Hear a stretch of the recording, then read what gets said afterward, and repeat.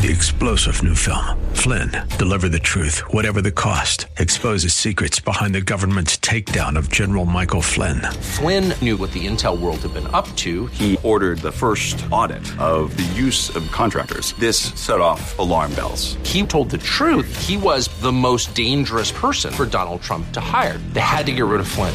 Flynn, deliver the truth, whatever the cost. Available now. Watch it today. Go to salemnow.com. salemnow.com.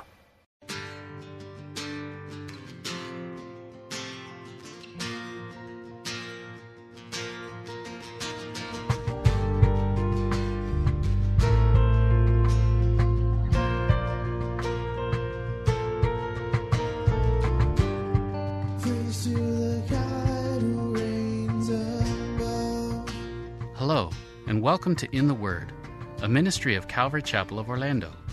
We hope that God speaks to you today as we continue our study verse by verse, chapter by chapter through the Bible with Senior Pastor Will Ramirez.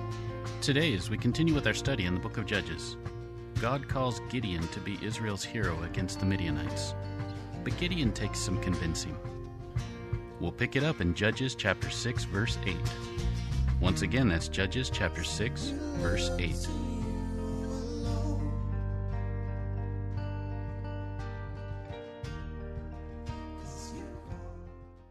These two truths, God's faithfulness and a proper understanding of my unfaithfulness, are important for us to understand so that we can properly respond to God when we're not where we're supposed to be.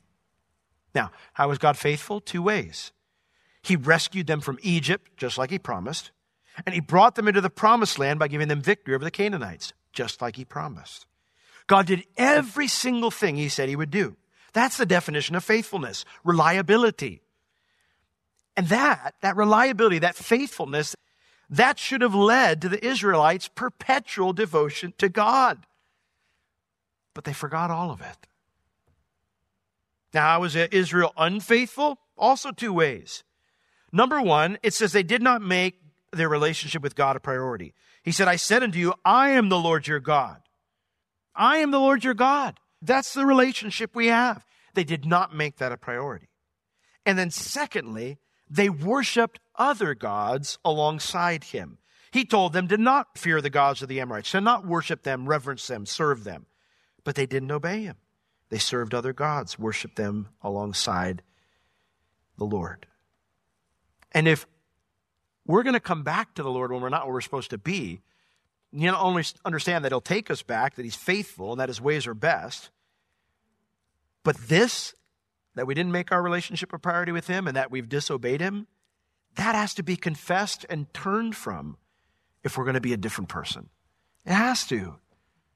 There are times when the Lord's dealing with me and I don't want to deal with the Lord on those things. And I think, well, Lord, can't I pray for the peace of Israel? Lord, I want to lift up all the sick people in my life, Well, Lord, my kids, they need prayer. And the Lord's like, I really like to talk to you about the lousy husband you're being right now. Well, we can talk about that like tomorrow, because today I don't feel like being a good husband. There's reasons I've been a lousy husband, Lord, and I'd like to continue for another day at least. And the Lord goes, no, I'm not okay with that. We can't just tiptoe around that and pretend like it's not going on. Maybe you struggle with your own cycles as a Christian. Maybe the book of Judges is a good description of your life. If that's true, it's possible that you've never dealt with those two areas. You've never dealt with the issue that your relationship with God isn't a priority in your life. And you may have other idols that you've dedicated your life to alongside your Christianity. And if either of those are a part of your life right now, I would urge you and encourage you to repent, because these cycles will just repeat themselves. You'll come to church and you'll be all excited and you'll hear a message, you'll be like, okay, God, yeah, that's right. I need to be sharing my faith and I need to be more faithful at work and whatever. But there's that one thing you won't give to him because your relationship with him is just not the priority and you've got other things that are equally important in your life. There has to come a place where we take the idol out and we smash it with a hammer. It's the only option. And until we do, it's going to keep bringing us down. It's funny. It's almost never unknown to me what I need to do. It's not like I'm normally walking around going, God, I just don't know how to get right with you, or God, I just don't know how to fix this part of my life. I know. I know. It's just not an attractive option. I remember when I was in Israel a couple years ago, and I was up on Mount Carmel and hearing the teaching on Elijah taking on the prophets of Baal and how Israel, they need to choose this day and they'll serve. There was no surprises on that hilltop, okay? I knew what I needed to do. I just didn't want to do it. So if you struggle with your own cycles as a Christian, ask yourself that question. Is your relationship with God your priority? And do you have other idols that you dedicate your life to alongside your Christianity? Now, we don't know how Israel responded to the prophet, but we do see God's continued faithfulness. Because like before, he's going to raise up a hero. And so we get to verse 11. We meet our hero, Mr. Gideon. And there came an angel of the Lord and sat under an oak which was in Ophrah that pertained unto Joash the Abiezrite. And his son Gideon threshed wheat by the winepress to hide it from the Midianites. And the angel of the Lord appeared unto him and said unto him, The Lord is with thee, thou mighty man of valor. Bible's funny. That's the last thing I would have expected to hear if I was Gideon. I might have expected to hear, where you hiding from? Or, gotcha. All sorts of other things. Not, hail, the Lord is with thee, thou mighty man of valor. Interesting. This angel of the Lord here, sometimes just an angel when we see that phrase in the Old Testament, but sometimes it is a pre-incarnate appearance of Christ. We'll get a better idea which it is as we move through the passage. But it mentions that this angel comes and sits under a terebinth tree. It's those big trees you ever see pictures of in Israel. It's a terebinth tree.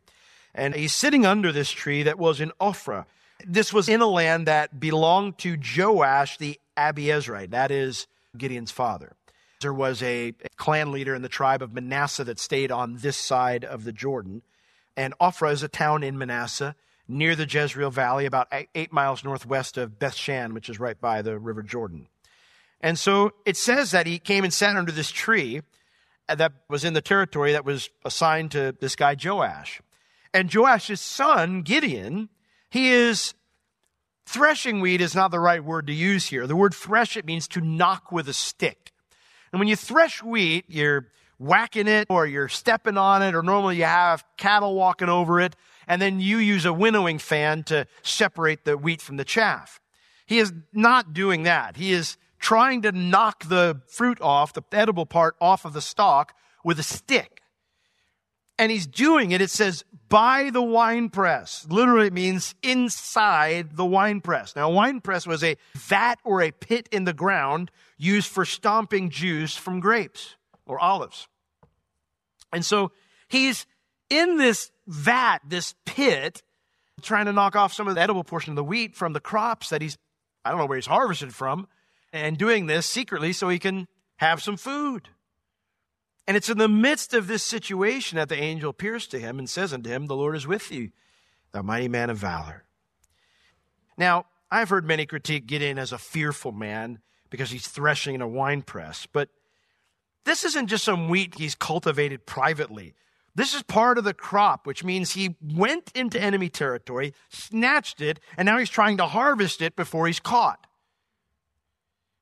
That makes Gideon a brave man. Something the Lord saw, even if Gideon didn't. And that's what the Lord says to him.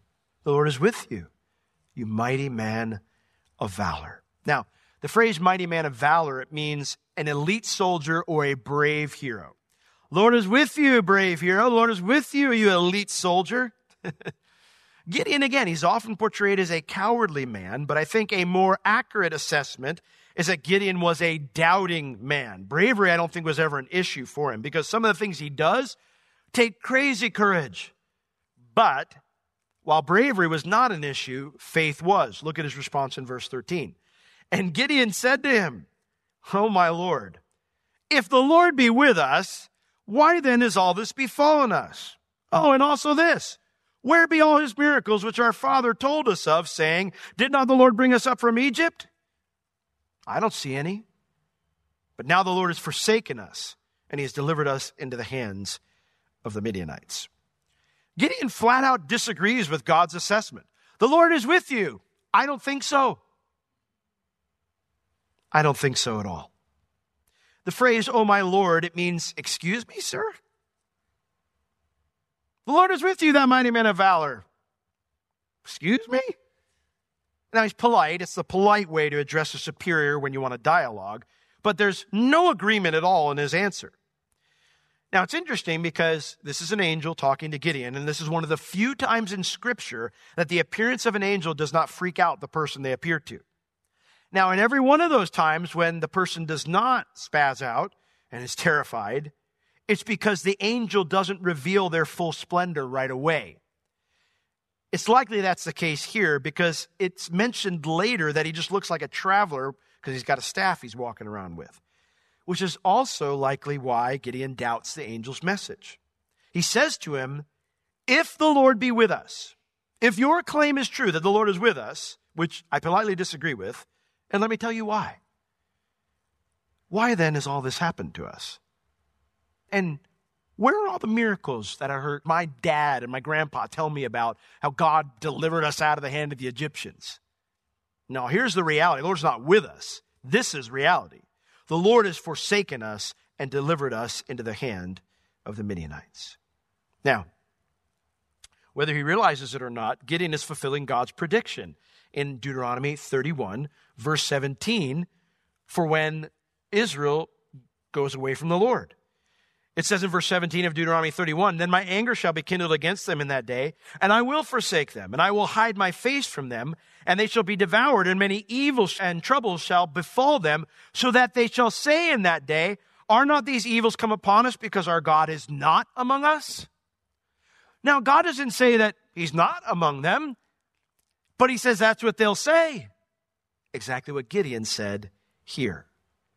Now, if you read the rest of Deuteronomy 31, what comes after God tells Moses this is he says, "Now, because I know this is how they're going to respond, I need you to teach them a song that will tell them what I will do when they sin and how I will forgive and restore them when they repent."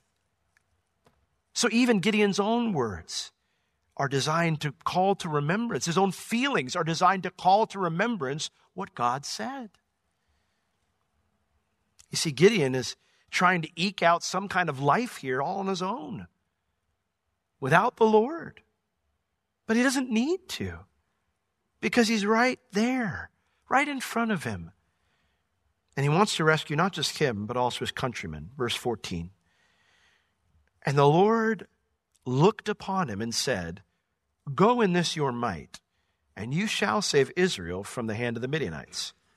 Have not I sent you?" Now this tells us exactly who this angel of the Lord is, because it says, "And the Lord said to him." The Lord looked upon him and said this to him. And then he said, "Have not I sent you?" So this is no mere angel. This is Jesus in a pre-incarnate state, appearing as a man. We see that same thing happen. Remember when two angels and the Lord walk up to talk to Abraham? Similar type of a situation where the glory is veiled and they look just like regular people. Hebrews tells us that there are times when we can entertain angels unawares because they hide their glory. And so the Lord hides his glory here. He's chatting up with Gideon here, and Gideon just thinks he's some other person. But the Lord looked up upon him. The phrase "look upon" means to turn and be face to face. That's going to be important later on. He's not just talking to him now. Now the Lord turns towards him and makes face to face contact with him. He's looking right in his eyes. And he says to him, "Go," or literally, "you must go in this your might." Literally, it means you must go in this strength that you already possess. And if you do that, you will save Israel from the hand of the Midianites. Have not I sent you? What strength does Gideon possess? His ability to steal grain and thresh it without getting caught? I doubt that. This refers right back to what the Lord originally said to him. The Lord, the very first words, "The Lord is with you, you mighty man of valor." And do you really need anything else to move forward successfully with what God calls you to do, other than him being with you? Not at all. That's all you need. If God is with me, it doesn't matter how many are against me. He says, you will deliver Israel from the hand of the Midianites. Have not I sent you? You know, it's almost like he said, where are all the miracles? And the Lord goes, well, I'm going to give you one right now. I'm calling you. One of the things I probably hear the most as a pastor, the question I get asked the most, the first one is, how do I know God's will for my life? But right up there, close to it is, why don't we see miracles today like we see it in other parts of the Bible? You realize you're not the first person who's asked that question. Gideon asked it. He asked it. As far as he was concerned, he's looking back going, it's been like 150 years, 200 years. We haven't gone that long in history without seeing the miraculous. When you read about the Welsh revivals in the early 1900s, the Great Awakenings in the 1700s, I see people today, where are all the miracles? I don't know if the Bible's true. We see all these things happen in the Bible. We don't see them today. Maybe it's because we're a little bit more like the Judges and a little bit less like Joshua. There's lots of reasons why. But we're not the only ones to ask that question. Where are all the miracles, Lord? He says, well, you asked where the miracles are, Gideon. Well, I've just given you one. I've picked you to lead my people to victory. And you know what? Anytime God picks a person to do something, it's going to take a miracle. Anytime. Because none of us have the ability to fulfill God's call in our own strength. Now, since that's true, why is it then that we all tend to respond, or at least most that I know, tend to respond like Gideon does here? And he said unto him, oh, my Lord, wherewith shall I save Israel? Behold, my family is poor in Manasseh, and I'm the least in my father's house. Again, the translation is, excuse me, sir? I don't think I heard you correctly. But in what way is that going to happen? You apparently don't know me very well, so let me lay it out for you. My family, it is poor in Manasseh. The word there, poor, it actually means the weakest or the lowest. We are not, I don't have high status. Nobody listens to us. And me? I'm the least in my father's house. The word there means the youngest, which would have made him the most insignificant. Remember David, when the prophet Samuel comes to select the next king of Israel, to anoint the next king of Israel, and he comes and God tells him, go to the house of Jesse. It's one of his sons. And what does he ask for first? Bring me out the oldest one. They all go through. He goes through all the kids, and Samuel goes, it's none of them. You have any more kids? And what does Jesse say? He goes, yeah, but he's my youngest. He's cute. He's pudgy. He's got this red, ruddy face, He's adorable, but he's the youngest. What's that worth? He's out in the field with the sheep. Go get him. He's the guy. None of us are likely candidates. But he says that I'm just the youngest. I can't even lead my family, which even if I could, no one in my tribe, let alone my nation, would follow my lead. It's like Gideon says, Lord, that would take a miracle. To which I would say, well, didn't you ask for one of those miracles and where they've been? He's giving you one right now. This is why I say that Gideon had a faith problem, not a bravery problem. God had already told him how this would happen. I'll be with you. Thus the Lord repeats it a third time. He said, the Lord will be with you. And then he said, you must go in this strength you already possess, which is me being with you. How is this going to happen, Lord? He goes, okay, I'll say it a third time. And the Lord said unto him, verse 16, surely, I don't want to have to repeat myself again. Surely I will be with you, and you shall smite the Midianites as one man. The word there surely means truly. It's a marker that strengthens a previous statement. I said it before. I'm emphasizing it now. Truly. I'll be with you. That's how. And you shall smite the Midianites, he says, as one man. In other words, as if it was just one person. Now, that's a powerful statement when you consider what God will do in Israel's army later on. Remember, he's going to whittle Gideon's army down to 300. 300 against 135,000 sounds ludicrous, right? But 300 against one sounds easy. And so the Lord tells him here, this is going to be easy. It's going to be like 300 against one. You're going to defeat them like they're just one man. And see, that's how God viewed it because he was with Gideon. The Midianites were outnumbered by Gideon's 300 because the Lord was with them.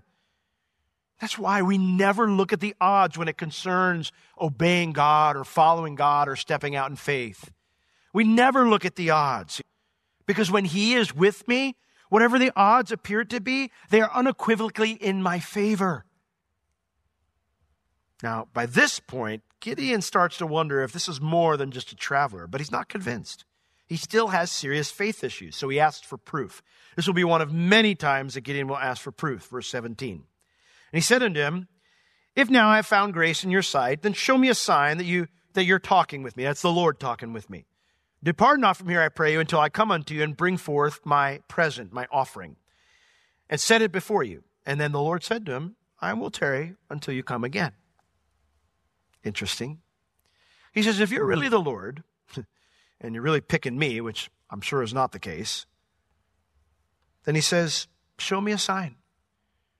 Do a mighty act, a miracle, to prove that it's really you, Lord, that's talking to me. And then he says, stay here. I'm going to go prepare an offering and bring it to you. Now, this is a dangerous area. That's why he's doing it in the wine press, and he's not doing it the way they normally do it. If this was just a traveler, then he wouldn't stick around waiting for Gideon to return. But the Lord says, I will wait for you to come again. Isn't the Lord gracious to us when we're hard-headed like this? There were thousands of other men that God could have picked in Israel. And honestly, when you look at Gideon, this one seems to be the least likely to work, to actually answer the call. But God graciously meets Gideon at every question and at every test. Now, that is not a license to doubt God or to test God, but it is encouraging to know that his patience toward us and his faithfulness to stick with us despite all of our nonsense. Isn't it encouraging? Isn't it comforting? That's why we sing that song, Build My Life. Because we need to choose to trust that this is what our God is like. And not trust our hearts who condemn us or the enemy who condemns us. Gideon's going to have an experience in a moment where he's going to realize it is God, and he's going to be terrified. And that can happen to us sometimes when we realize what we've done and how we failed the Lord. And we can become so terrified that we stay away and we listen to the condemnation of our hearts, or we listen to the condemnation of the enemy. The Lord is gracious, slow to anger. He's good, merciful. Amen? Don't forget that. No matter how far you've gone, it's always better to come home than to stay away. Well, verse 19. And Gideon went in and he made ready a kid and unleavened cakes of an ephah of flour. That is a lot of matzah. And the flesh he put in a basket, and he put the broth in a pot, because he would take the goat and they'd make a stew out of it. This is a meal a family would prepare for an honored guest. Gideon is a man of character here and showing good hospitality, even if he's not convinced this is the Lord. But despite the long wait, the Lord is still waiting for Gideon when he returns. It says he put the broth in a pot and he brought it unto him under the oak, and he presented it. He offered it to him. Verse 20. But the angel of the Lord of God said unto him, well, take the flesh and the unleavened cakes and lay them upon the rock, and then pour out the broth on top of the rock, which is what we would consider a waste of a good meal. But Gideon obeys, and he does so. Verse 21, the angel of the Lord put forth the end of the staff that was in his hand, and he touched the flesh and the unleavened cakes. And when he did, it says, there rose a fire out of the rock and consumed the flesh and the unleavened cakes, and then the angel of the Lord departed out of his sight. Gone. Now, why does God have him pour it all out, set the stuff there, and then why does he consume it all? Well, because that's what happens in a burnt offering. When you would come and bring a burnt offering to the Lord, depending upon the type of offering you would bring, there was always a portion, though, that would go to the Lord. And it would go on the altar. No one would get to pick pieces from it. You didn't get to eat it when it was left over. It would be entirely consumed because it was the Lord's portion. And the idea, the symbolism it was conveying is that you are fellowshipping with the Lord as you eat your portion and he eats his portion. All right? So there is no greater demonstration that God could have given here that he is the Lord than to receive it as the Lord received an offering. And so he tells them, pour it all out, man. I'm not going to eat it this way. I'm going to do it like I do it.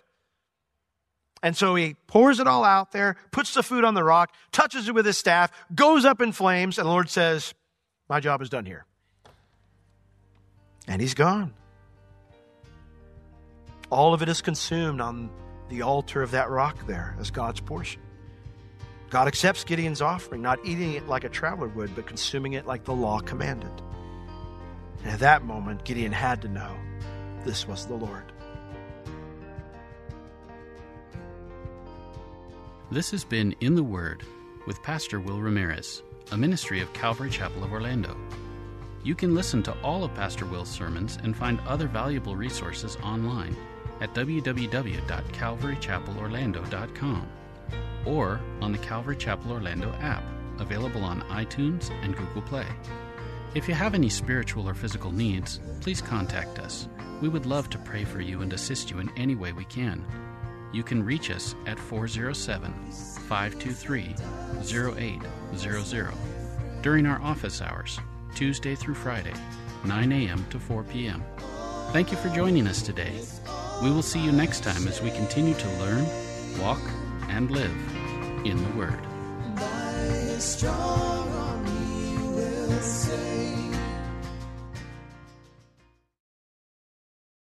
Three-star General Michael J. Flynn, head of the Pentagon Intelligence Agency, knew all the government's dirty secrets. He was one of the most respected generals in the military. Flynn knew what the intel world had been up to. He understood its funding. He ordered the first audit of the use of contractors. This set off alarm bells. The explosive new documentary, Flynn, Deliver the Truth, Whatever the Cost, uncovers the facts behind this scandal. Flynn told the truth. He was the most dangerous person for Donald Trump to hire. I find out the worst enemy that I'm going to face in my life is right here in America. They took my assessment and they wanted me to change it. And I was like, I'm not changing it. They had to get rid of Flynn.